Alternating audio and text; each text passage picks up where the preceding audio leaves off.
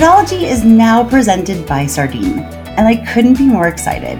You'll get to meet their founder, Soups, and some of the team later this quarter, and you'll hear a bit more about why they've caught the attention of some of the smartest fraud leaders I know throughout crypto, fintech, financial services, and e-commerce.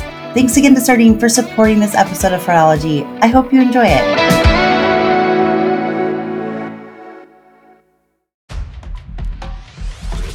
Welcome to this week's Thursday episode of the Fraudology podcast, where we dive into the science and study of online fraud from the perspective of an e-commerce fraud fighter. I'm Carice Hendrick. I am so happy to welcome back my good friend and one of the favorite guests of the podcast, Gil Rosenthal, to Fraudology. I asked Gil to join me today to talk a bit about a post that he did on LinkedIn recently about multi-factor authentication. And to anyone outside of fraud, that might sound like a really boring topic, but I know that especially bringing Gil in, it'll be really interesting to all of you. So Gil, thank you so much for joining me again on Fraudology. Thank you for inviting me, Carice. It's always great to be here. I have not counted up who has visited the podcast the most, but I would imagine it's probably you and or Frank McKenna who are in the lead for first place. And if we were going by Saturday Night Live standards, I would owe both of you a green jacket.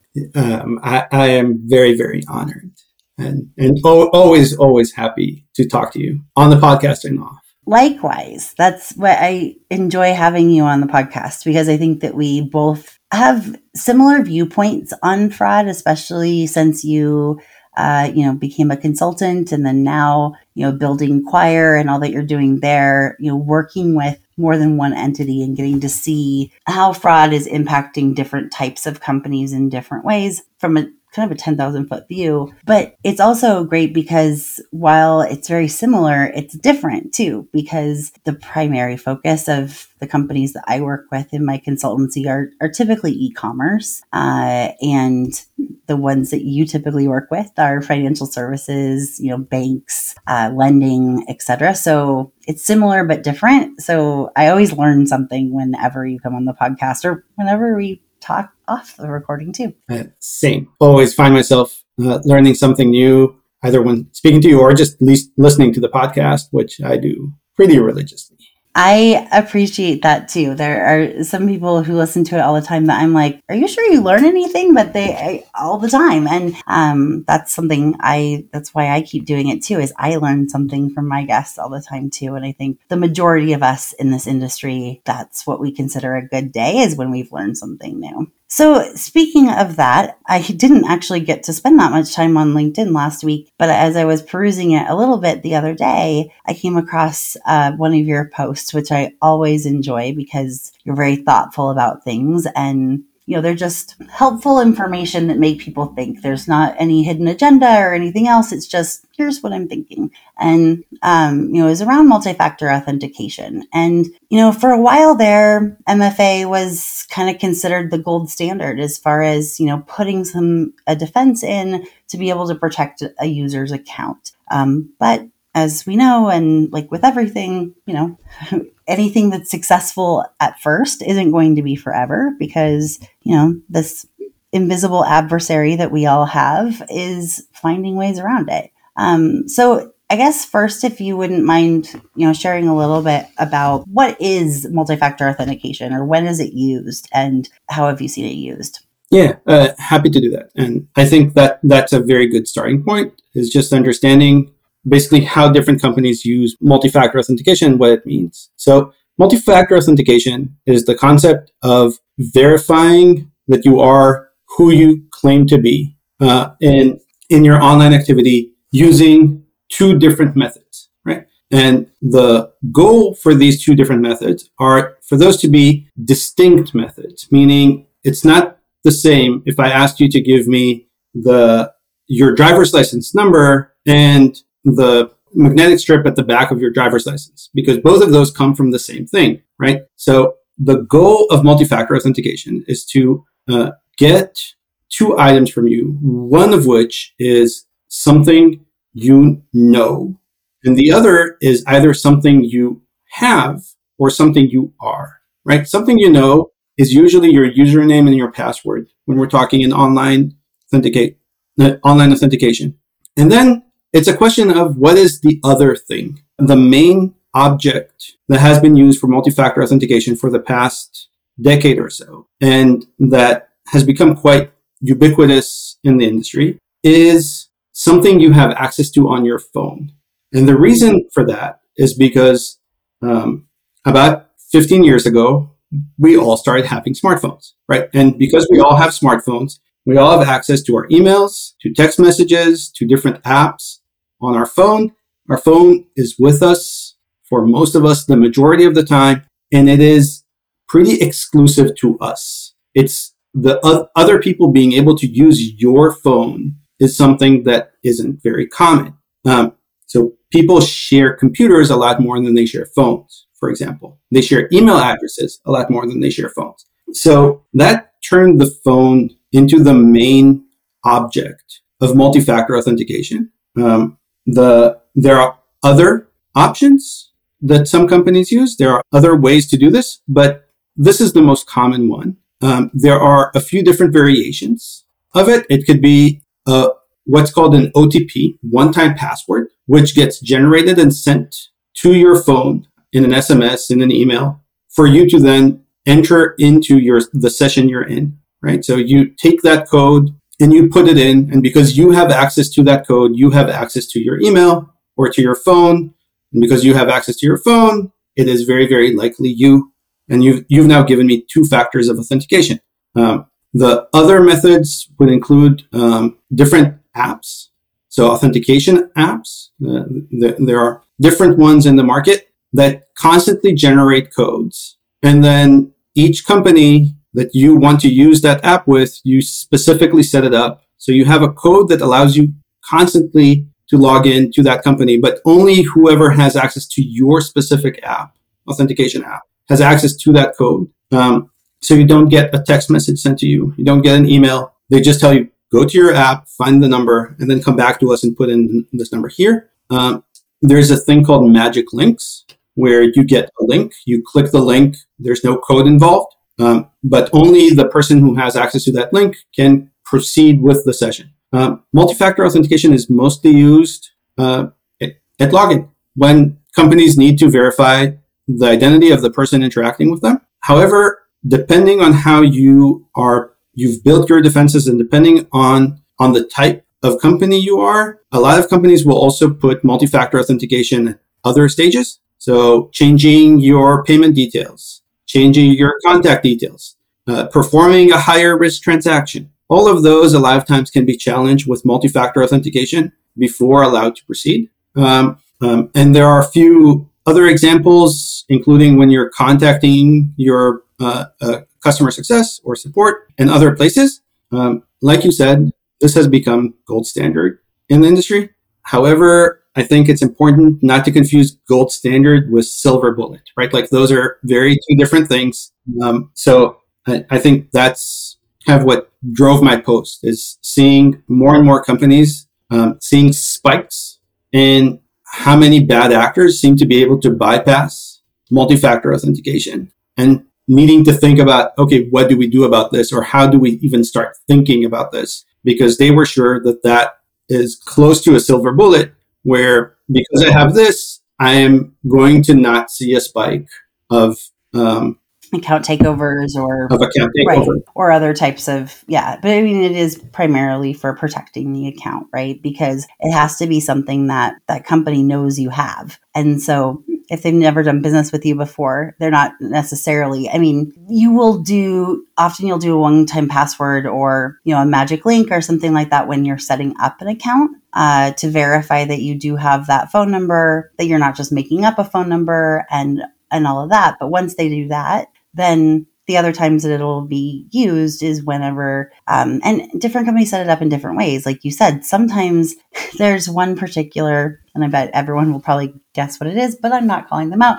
There's one particular shopping platform or e-commerce platform that anytime I am placing an order with a company that uses this platform, for their payments, I have to enter a one-time password. And I'm like, for the love of God, you have seen me, at this point, I'm like, you have seen me make so many purchases on this device, on this card, with all this information. I'm autofilling it from my phone. Like, why is this necessary, right? But other times, but each company has to set it up differently, where sometimes it's all the time. And they probably have that set that way because there's been a lot of compromises. And so they're trying to, that's just, a purely conjecture. But then other times, companies can be a little more sophisticated in saying only when there's been account changes, right? Or only when, changing the payment method or changing the, the deposit bank account, for example, if it's,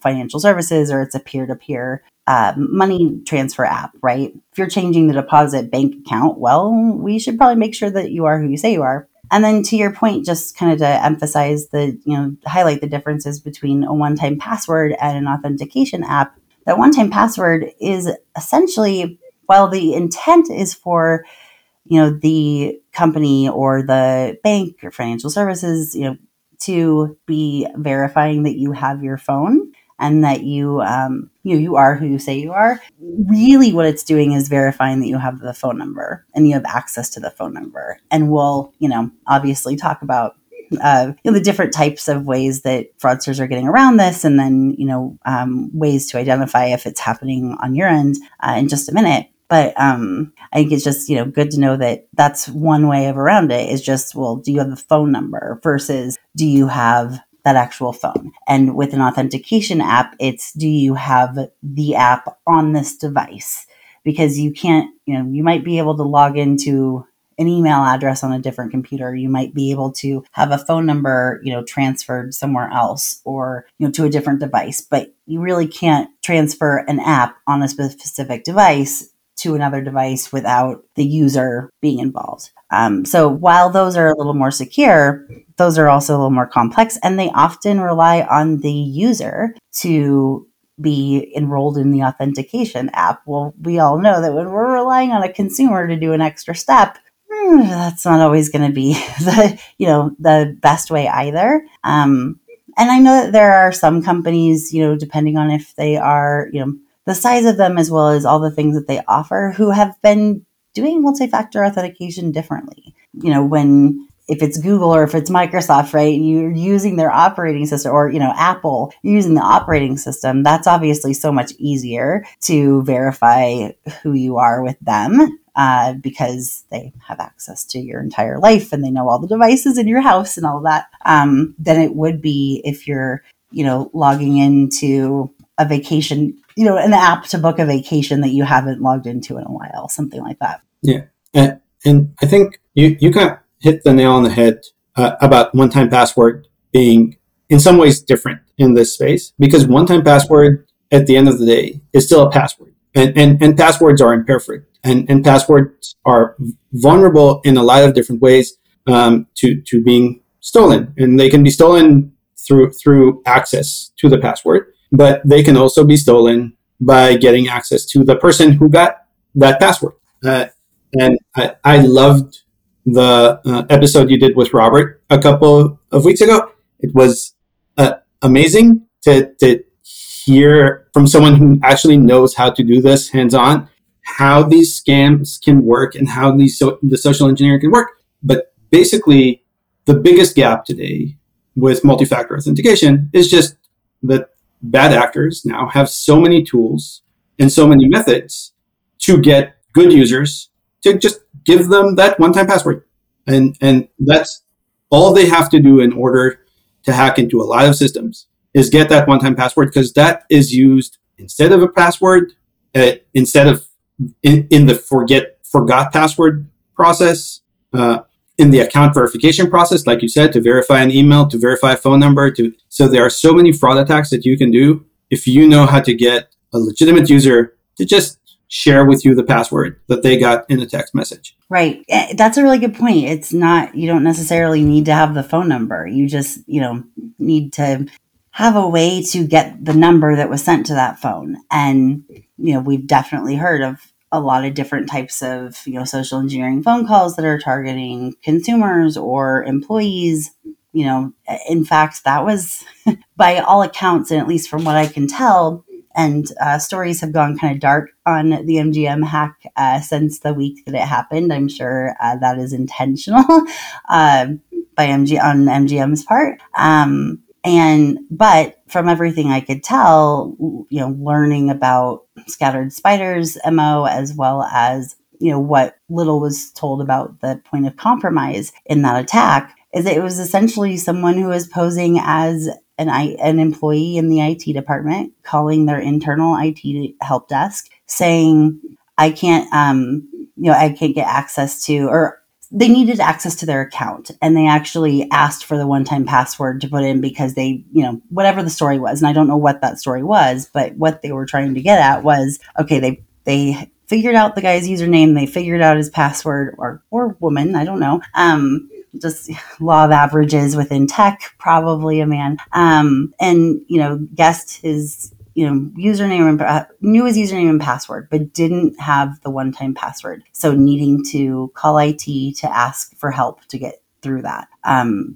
That actually wasn't even intentional in that conversation, but it's a very good example of, it may not be just the goal of the fraudster may not be just to steal that account, or just to steal that, the funds that are in that bank account, or, to use the stored payment method on a wallet or something else. It could be to, gain access to a company's systems to then hand it over to, an organized crime group that does ransomware. Yeah, totally. And this is where our industry overlaps with cybersecurity pretty cleanly, right? Multi-factor authentication is basically a cybersecurity measure, a lot more than its fraud protection measure. It's a fraud protection signal, right? We use it to understand if it's likely that the person who is going to be transacting is a legitimate, is the person we think they are or they claim to be.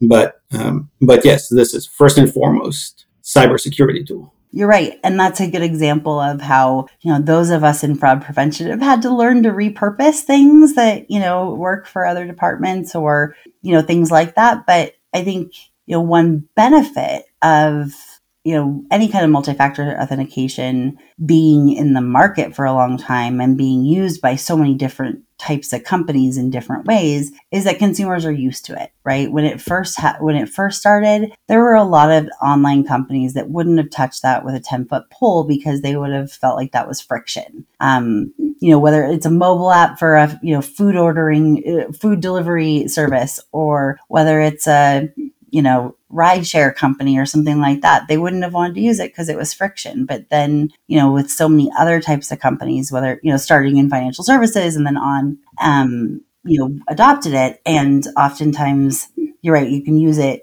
while it's often brought in and managed by cybersecurity. You can say, hey, here's some other use cases I want to put this in on. And it can be a good tool, but just, the downside of having it be used everywhere is that when that starts to be the thing that, catches the mouse, so to speak, or, in our cat and mouse game, or it prevents, the fraudsters from accomplishing their goal, well, they're going to find ways around it. And, speaking of those ways around it, you've kind of mentioned one of them as far as, contacting the person who has the account, and obviously not saying, hey, I want to take over your account. Can you send me the numbers? But obviously, using some kind of system, or similar story as what Robert used, as far as, probably most likely impersonating that business and saying, we thought that your account might have been compromised, and so we just sent you a code, and, I need you to tell that to me so we can make sure that you have the account, that type of thing. But how do you, first, as far as before we kind of go into, understanding the kind of the 5 different ways that you've mapped out that this can be attacked and used, how will a team know that fraud, did bypass the, one-time password or the multi-factor authentication, right? If I work for a fraudster, or, a financial services company, a financial institution, any company that uses multi-factor authentication, whether it's an OTP, whether it's, something else, how am I going to know that that's where to look, that maybe that's what's happening? Yeah. So the monitoring I suggest to put into place is around what I'm calling MFA unauth claims. So basically, how many of your unauth claims, depending on who you are, it could be disputes, it could be chargebacks, it could be different types of claims, but how many of them are coming from users who in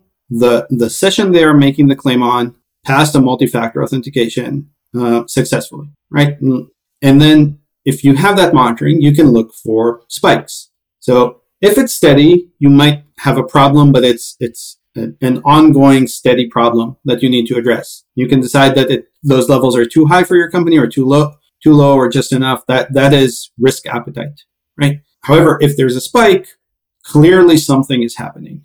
And what I tend to suggest is, first and foremost, have your guidebook of this is what we do if we see a spike, because that's the first thing you want to prevent. Afterwards, you can start looking into just lowering these in general.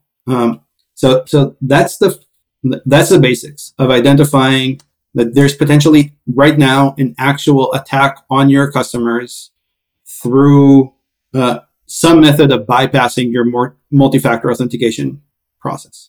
So are you looking at the claims? I mean, at the end of the day, you're looking at the claims from the account holders of unauthorized use of their account. And then when you're going back and looking at that, you're seeing, all of these went through multi-factor authentication. And so having a way to, and I'm such a proponent of this and not sure why it's not as common as I think it should be. But then again, that could be a long list of, reporting, right? That is easy for financial institutions and banks. And I know that's something you've been working on quite a bit, providing that to companies as far as, being able to know when you have those spikes, but being able to say, okay, we need to have some kind of a dashboard. And one of the things on it is going to be the accounts or the claims that we've had of unauthorized use, whether that's, withdrawals or whatever it is that you're putting that, extra layer of security on, and then tied to, well, how many of those went through multi-factor authentication? And then when you see a spike or when you see, a steady rise and you realize, okay, this is increased, obviously someone or a group of someone's have found ways to manipulate our MFA process, then that's when you dive in and start trying to decide, or trying to identify through an investigation, how have they been able to manipulate that? Yeah, the goal is to understand. You need to start basically that root cause analysis work of investigation.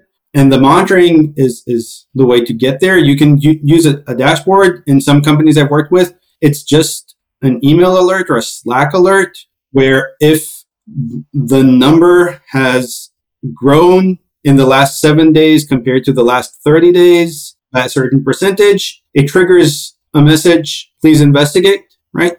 And that just sits there and waits for the spike to become apparent enough. It's not just one or two customers who can create a spike like this. It needs to be a bit more than that.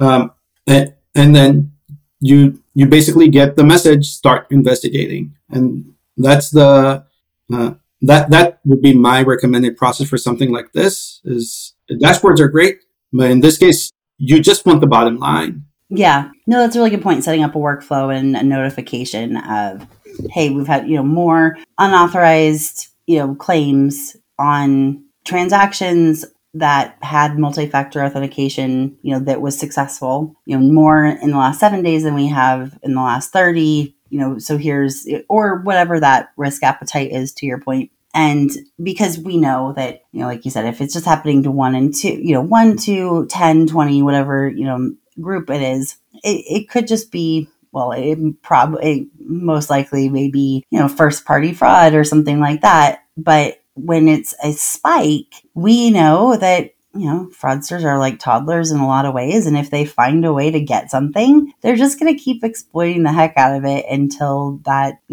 that gets patched up or that hole gets, fixed. And so, or you run out of cookies, so to speak, in the toddler analogy. And so, that's why there'd be a spike, right? If there's not a spike, then it's probably anomalous, or, maybe they're testing it, but it's probably not enough. There probably isn't enough data for you to say, okay, this is what's actually happening.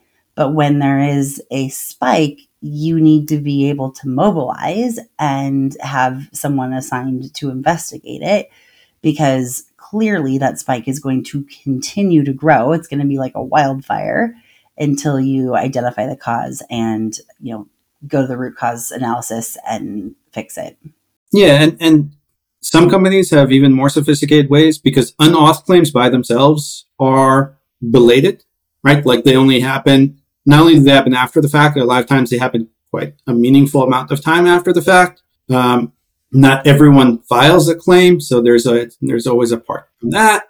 So it's an imperfect method to begin with, but once you spot it, you definitely want to react very quickly, because like you said, fraudsters, I tend to think about it more like a disease, that it multiplies and multiplies and multiplies and multiplies. So if you don't treat it, it takes over very quickly. But yes. Yeah, whatever the analogy is, right? It's going to grow and get bigger over time. And that's exactly it. And so I think that's, it's a good reminder of how to look at it. And I think that, while it might be a review for some people, as I was sharing with you before the podcast or before recording this, I feel like there's, really only, when you're looking at where to get information about our industry, it's a challenge in a lot of ways, but, the majority of the voices in the industry are those that are providing solutions. And I mean, you and I as consultants, in a way, we are as well.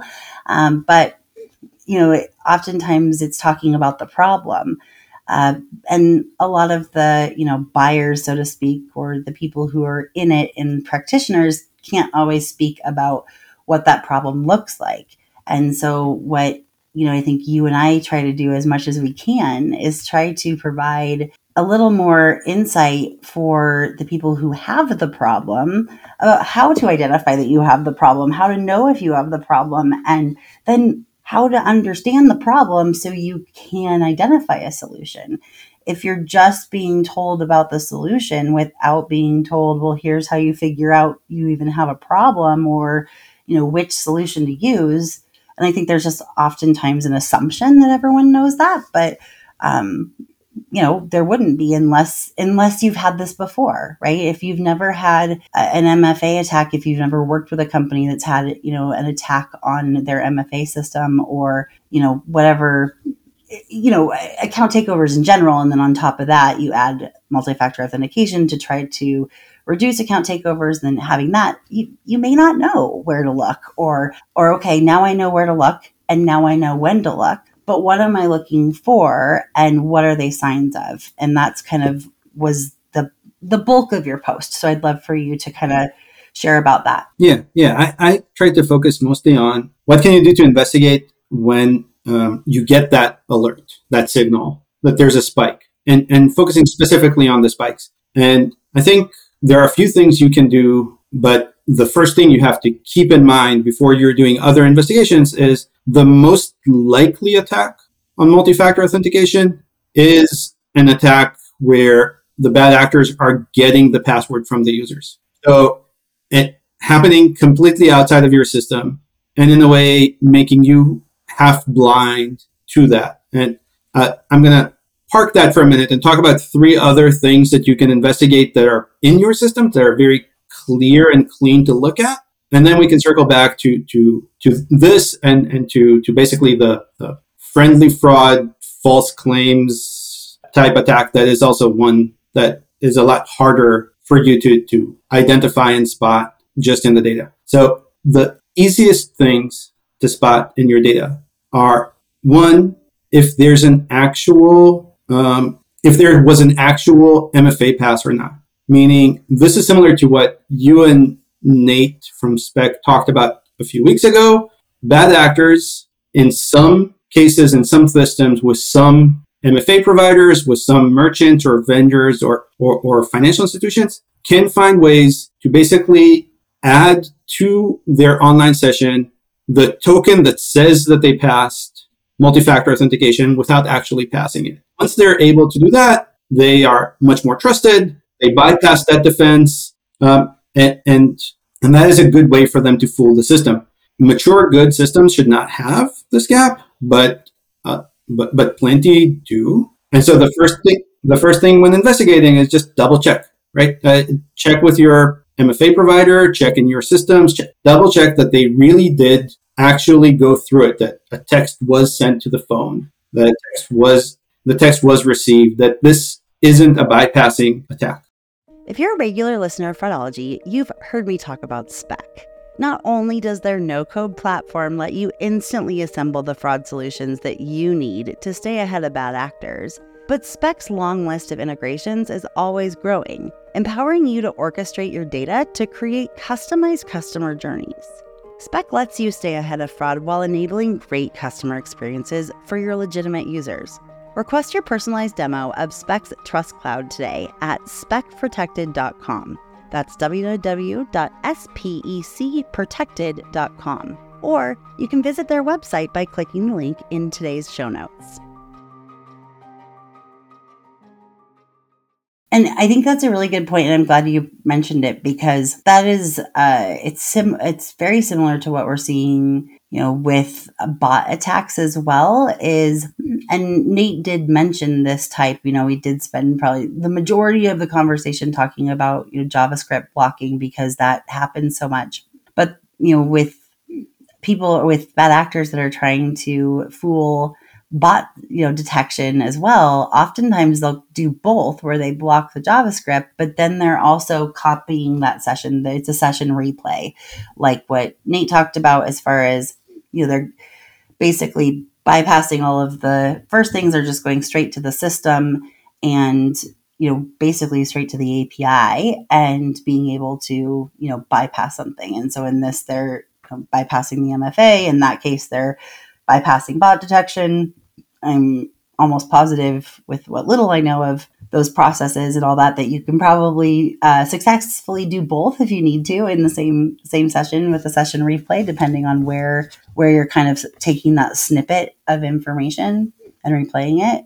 But how, I believe you when you say it's one of the easiest things to check, but how would someone check, as far as, and obviously it's going to depend on the type of solution you have and who owns that relationship with the vendor, if it's, cybersecurity, et cetera. But I would imagine that in some cases, the entity itself, the financial institution, the merchant, whoever they are, that they may have records of those texts going out and being, sent back in, but then also, vendors would as well. So in some cases, like if you are the company who issued this and you sent it to a vendor and it went from the vendor, there are two ways that you can investigate. The first is, did you actually send a message asking for a multi-factor authentication on the session? Because some of this attack isn't about passing your request for multi-factor authentication. It's about them coming in wanting for you to assume that they already did. So that usually is the relatively easy thing to do in your systems, depending on how good your systems are keeping track of these things and how good of an access you have to those records.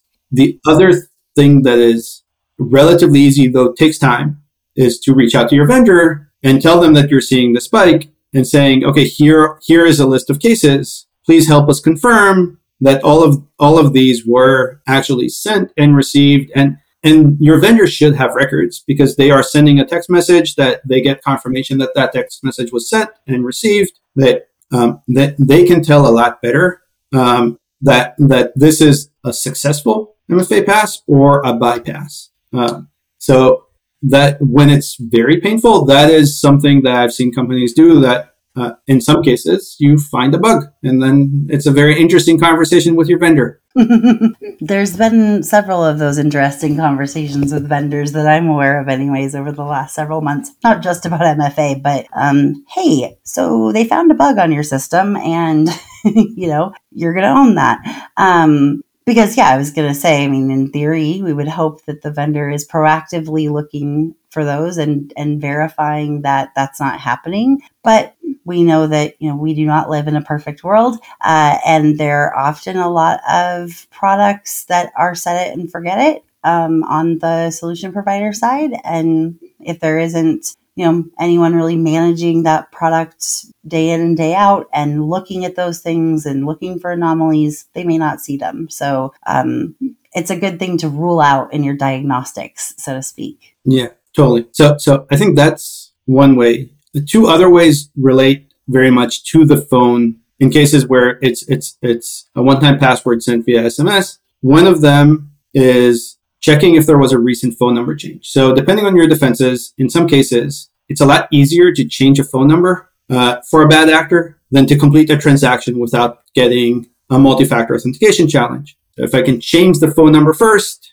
I will do that. And then when the multi-factor authentication is triggered, it goes to my phone. It doesn't go to yours. I'm able to bypass it. And you mean, just to clarify, that changing the phone number that is on file with the financial institution or the online company. So within the account, you're changing the phone number there. Exactly. And then that's in your records. You can see if there were recent phone number changes to the accounts associated with the spike. And then if there are, that's a good signal that maybe you have a gap that is specifically there, and your bad actors were able to identify that gap exists and attack it specifically. This was quite common, I'd say like 7 years ago. There was a string of those attacks. A lot of them have been addressed since.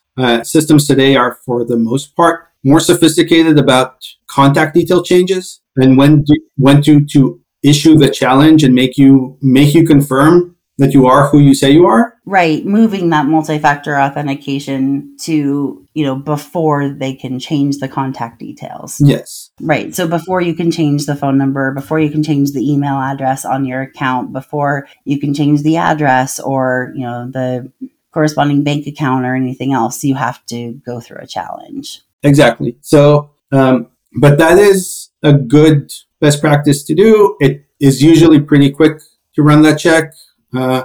These are usually systems most fraud operators and companies I know have quick access to. So that's something I recommend doing just because it saves a lot of time later if that's the gap.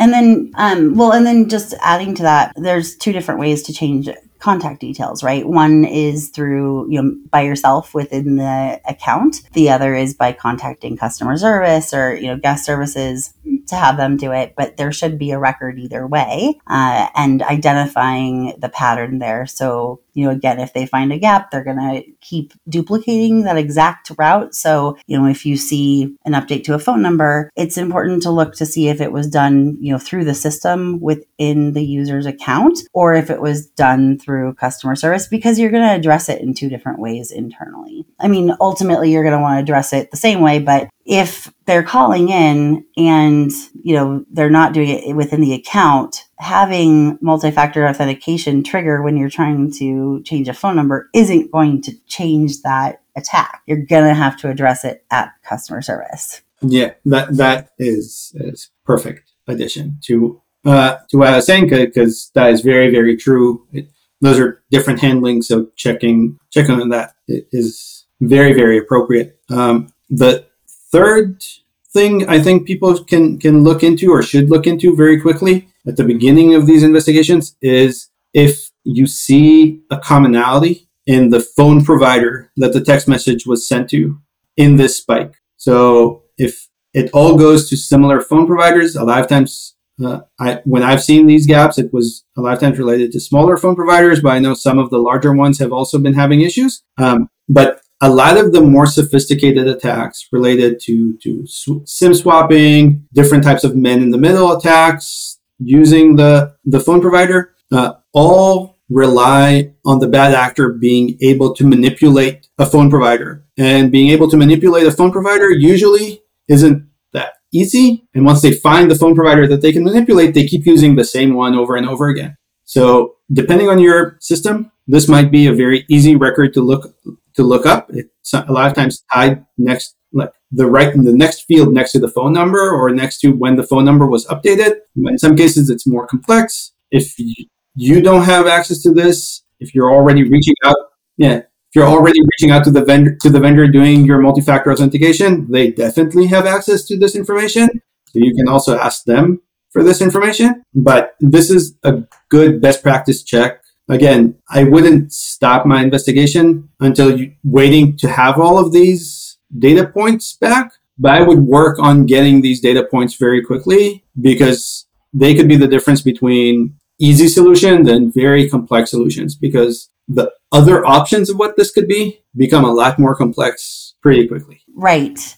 That's a really good point. And just kind of wrapping up the one, about the phone providers and looking for those, similarities and, identifying, okay, so out of all of these unauthorized, money movement or whatever, the unauthorized transaction that went through multi-factor authentication, all of those account holders, all of the phone numbers were registered to the same phone company. And I think it's important to say, not just registered beforehand, but also were moved to. So either looking at who did the original account holder, who had their phone number, who was their phone company. And then if there was suddenly a change in phone companies, when you sent a one-time password, all of a sudden, right before that unauthorized transaction, most likely your provider, when they're sending the OTP, number or the password to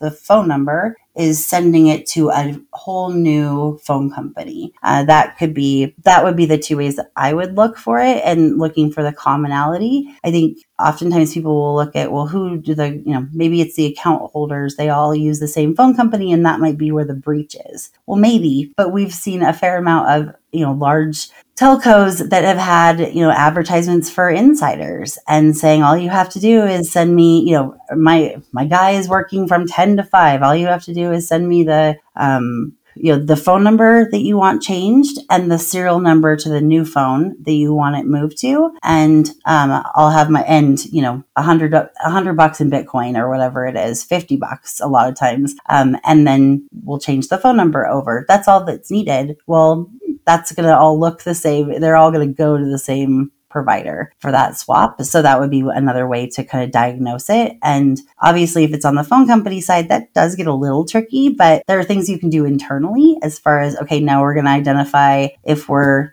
sending a one-time password to a new provider, maybe we're going to, implement another layer of security, or there's going to be something else we're doing on our side. There's not a lot that you can do within a multi-system, attack for another company, but you certainly can try to get a hold of them and contact them and alert them. I know, a handful of people that work for some of the telcos, and I know that unfortunately this keeps them very busy, and they do the best that they can. But especially in the US, there are certain laws that make it really difficult to prevent SIM swapping on the telco side, which is a whole other conversation for another day. But that was pointed out to me actually when I was speaking at an event a few years ago. And talking about SIM swapping, there was someone basically in the front row that raised their hand and said, we would do more if we could. And they represented one of the top 3 telcos in the US. And I was like, oh, tell me more.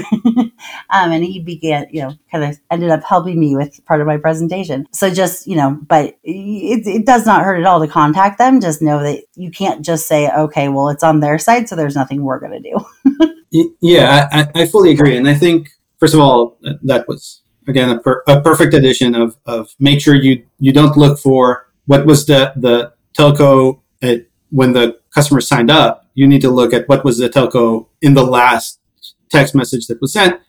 The other part is that even if you can't prevent that SIM swapping event, or what you can do is use that as a signal in your own system. And that kind of ties to my next point, which is basically circles back to where we started.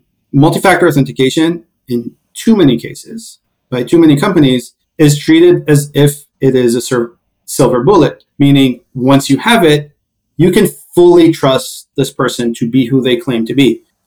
We work at fraud. We know that is never the case. You always have to have multiple layers of defenses and identification and take multiple things into consideration. So whether it's because you can control the telco side of things and you use that signal and now you take other things into consideration, or it's just because this is your customers getting scammed, right?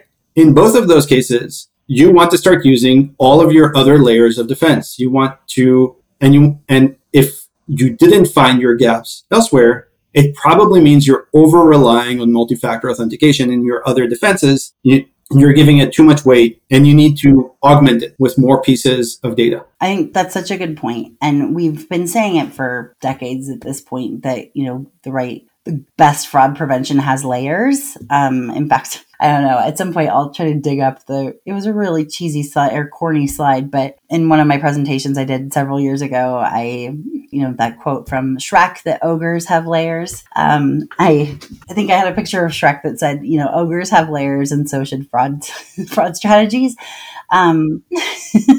I do know that it at least stuck in several. That was my point, was to have it stick in people's minds. But I've had a few people bring that up who, were at that conference or whatever, just like ogres. I'm like, yep, just like Shrek. But to your point, yeah, if you're not seeing it anywhere else, then you're probably putting too many eggs in the multi-factor authentication basket. And that will work for a while. And it could work for a few years, right? Until it won't. And as I feel like is the theme on almost every episode of Fraudology for the last several months, we are in another shift of time where what was working isn't working anymore. And I remember it so clearly in 2014, 2015 was the last time we saw it in e-commerce, because of, EMV and other, things like that, as well as, the data breaches were changing from card numbers to account details and information. So that's when we started seeing a lot more account takeovers and as well as new account fraud and all of that. Well, now we're seeing a whole other shift. And so because of that, we need to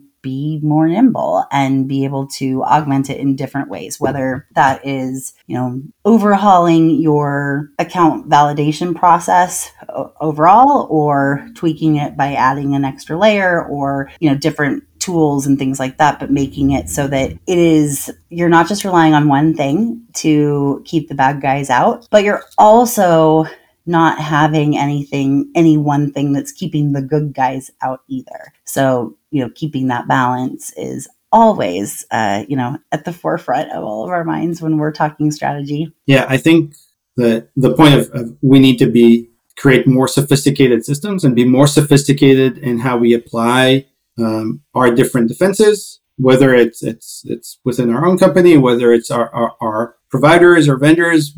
I think that has been a theme of conversations you and I have had both on the podcast and off. And that is definitely something that we have to do now because our counterparties on the bad side of the law, they have definitely upped their sophistication level. Yes, they have. And we need to match it. Yeah. And it may mean holding, vendors accountable. It may mean having to switch providers. It may mean having to get creative, which is one of my favorite things to do when I'm working with, clients and things like that, trying to think outside the box and going, okay, well, and, I think it can be a blessing and a curse, right? We can look at it and go, and I have many times in my career, okay, you're expecting me to do what? And what are you giving me? What are all of the, the dependencies and all of the things? And okay, so how are we supposed to do that? But now I've turned it around to, that's fun for me, right? What are the dependencies? What are the things that, what are the obstacles where,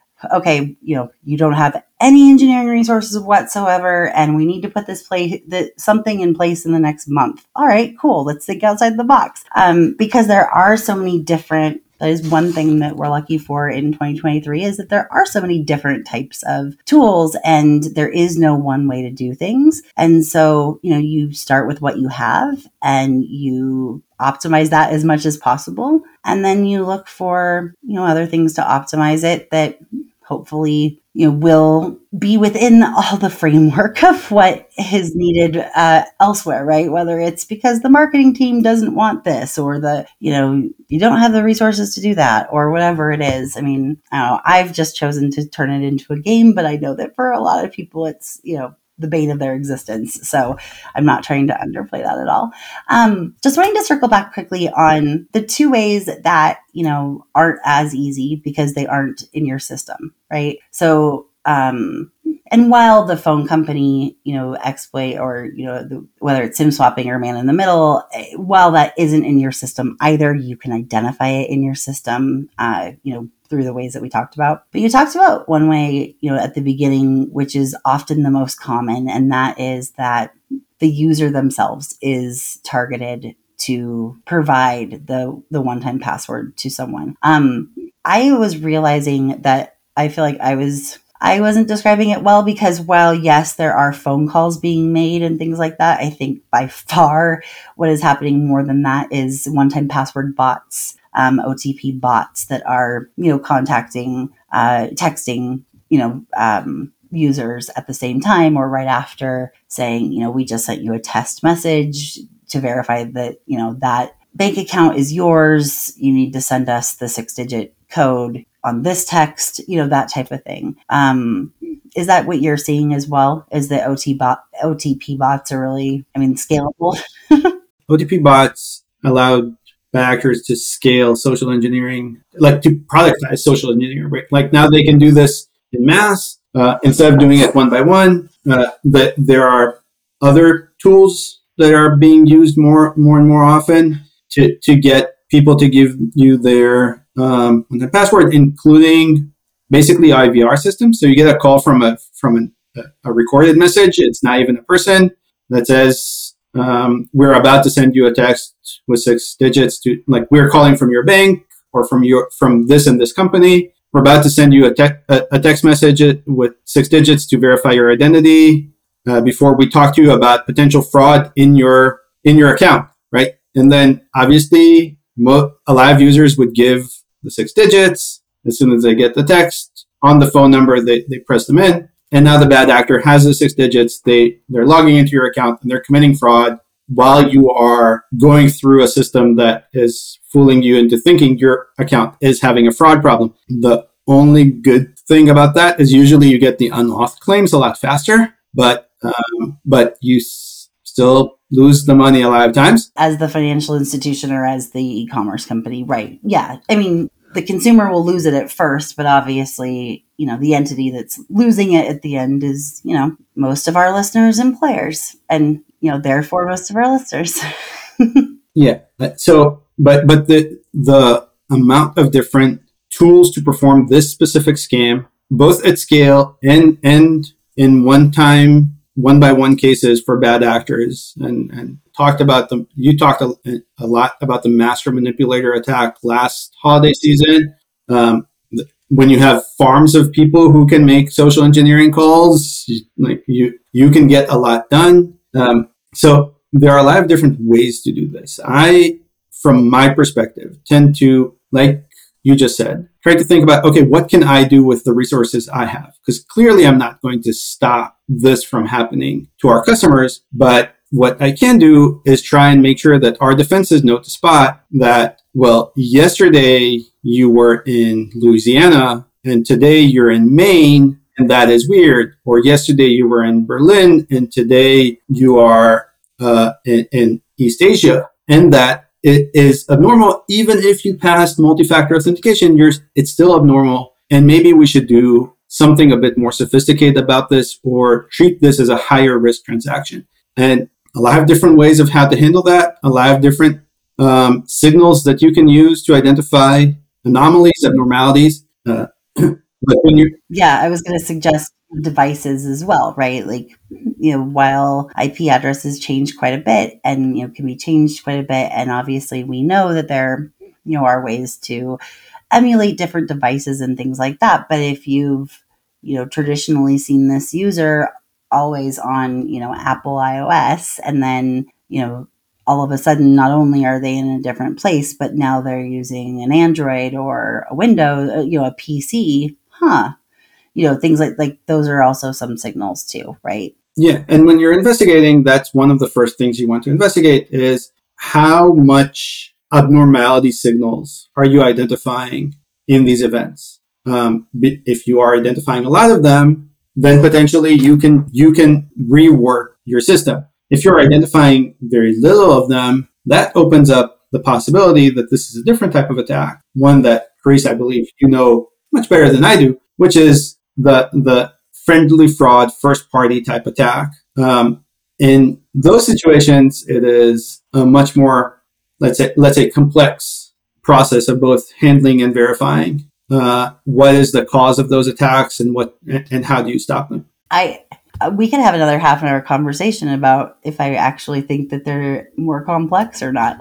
But that's, and it's not me trying to say, because I focused so much of my career on first party fraud, both in chargebacks and then, recently with refund fraud. To me, there are signals. And I think, I've done episodes on this, previously as far as root cause analysis and kind of, reverse engineering things. But when you do find that you've gone through this checklist or this diagnostics checklist, of the 5 different things and the first 4 weren't there, but you saw this spike anyway of unauthorized, multi-factor, then yeah, the chances are that this is probably either intentional and coordinated, like we've seen with refund claims fraud, or completely, just random and a sign of the economy that a lot more people are saying that they didn't authorize the transaction that they did. So looking at that, and then what I would say is, root cause analysis is your friend there too. Being able to see what are they claiming? Well, what was, you're looking at different types of signals, but it's not that dissimilar as far as looking for the root cause. Now, the way that you're going to prevent it in the upfront is going to be different because you're not going to be able to identify a user, unless they have a pattern of doing this before, which isn't always the case, and even then that's separate business decisions, but you're not going to be able to say, okay, that user right there is going to, call us in a month and say they are usually like 2 months, because to your point, like on timing wise, that's another good indicator is oftentimes, first party fraud is often there's always exceptions, but often they are reported later than third party fraud. Sometimes the timing just happens to be after the statement arrives, the credit card statement arrives, or when the credit card, bill is due.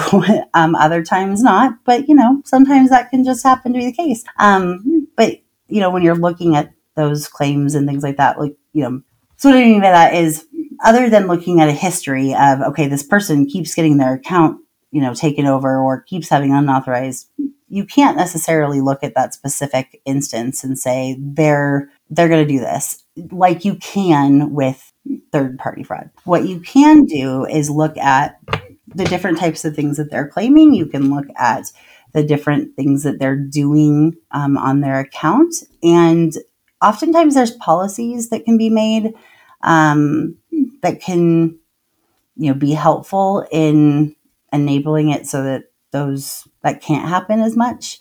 If they're claiming that, I'm trying to think of something off the top of my head. If they're, claiming that something wasn't described as well, or they didn't know that, that amount was going to be taken out of their account on a certain day or whatever else. Well, then you can, if you see that enough and you have enough people claiming that, whether they're doing that because they genuinely didn't know or because they want their money back, what you can do is prevent those claims by making sure that it's very clear in the upfront, right? This will be rebilled at this time, or this is, this money will be taken out of your account right now rather than tomorrow, or, it'll, whatever that instance is. So again, it's looking for patterns and root cause analysis just in a different way. It's using a different part of our fraud brain. I think that was perfect. I have nothing substantial to add. That was an amazing breakdown. I think you have to take into consideration that it might be a product problem and not just an abuser problem. But like you said, there are scripts of how to do first party fraud investigations that you should follow, and that can easily be another hour conversation. But that is I would say, like the fifth option. So if you went through all of the other things, nothing checks out, there are no negative signals that this is a bad actor. It seems like this is the legitimate user in all of these cases. Now go to this different script. Right. Yeah. And I would still, because we're investigating a spike, I would still want to look for similarities between all of them, because typically when there's a spike, something happened, whether there's a Reddit thread somewhere saying, oh, I found a way to get, this for free, or, something else. There's got to be some kind of a trigger or something that's, similar for everything, a commonality. But it could also just be as simple as the economy, right? I mean, when I really had to focus on first party fraud, it was right after the 2008 recession in the US, when discretionary spending went way down. And I was hired by, a large online travel company to try to reduce these in some way, because there were so many people going on vacation. They still wanted to go on vacation. They just couldn't afford it. So after going on large vacations, then they'd just call their bank and say their card was stolen. Or, there was more seaweed on the beach than the website claimed, or whatever that's just always the one that sticks in my head the most, because I was very angry that day. And for me, actually, I have, I don't know, maybe I'm not the only one, maybe I am, but I have some level of, I wouldn't call it respect, but some level of, not even appreciation, but I don't know. I can't think of the word, but I expect, third party fraud, right? And a lot of them, it's doing business, right? Or, as you said, in a lot of cases these days, the actual people who are perpetrating the fraud are often victims of human trafficking, whether it's, through the master manipulators, through, pig butchering scams, through trying to harvest one-time passwords, whatever their purpose is that they're being given. And I've actually been very encouraged by several headlines recently out of India, where police in India are just taking down some of these call centers and these farms left and right, that I'm really encouraged by, and hoping to have a guest to talk about that soon, who knows a lot about those things. But unfortunately, they're, because it's happening in India, well, now they're getting moved to, other parts of the world that are a lot less governed. And so I read an article about that yesterday, as far as, on a border area in Southeast Asia, where there's a lot more of these, being set up. So, not that we have respect or admiration for the people who are actually doing it, right? I think we can have empathy for those people, but that's a business in a lot of ways. Whereas first party fraud to me is just straight up lying. And even though it can be a crime of opportunity at times, I usually have less respect for people that do that than people who are, doing it as their job. I don't know. Maybe that's really twisted, but Yeah, I think first party fraud feels more of a personal upfront. When you're an operator, you were a good customer of mine, and now you are clearly lying to my face. While third party fraud, a lot of times, is this is your profession and mine. Yours is to try and get past me, and mine is to try and stop you. And it sucks that this is the world we live in, but there's something much less personal about it. So yes, yeah, that's a good point. That's probably a lot of it. Yeah. I think also it's the fact that, like we've been saying, right, that one of them is a little more systematic and a little easier to identify the activity and the upfront, as well as the solution, at least the temporary solution, right? We know that hopefully it'll last longer than, several months or a year, but they will eventually adapt to that. I mean, I remember very clearly in my mind so many things that we've put in place over the years when I thought, this is it. They're never going to get past this. And then technology comes along and, the fraudsters essentially say, hold my beer, and they do. So, we've got to keep adapting. It's the zombie analogy, right? They're always going to be there. Well, we know that, the episodes come to an end when Carice is mixing analogies and talking about zombies drinking beer or something like that. So it's a good time to end. It's been a long day for both of us, but Gil, I just appreciate so much when you come on. I feel like I am smarter when I'm having conversations with you. So you help up level my own game, and I appreciate it so much. So thank you so much for your willingness to come on last minute. Although I always want, I would invite you all the time, but I just appreciate you so much and your knowledge. And as always, I will make sure to put a link to your LinkedIn in the show notes if anyone wants to contact you about this or anything else. You are obviously a wealth of knowledge and, one of my go-to people when I have a question. So thank you again. Thank you, Chris. It was a pleasure.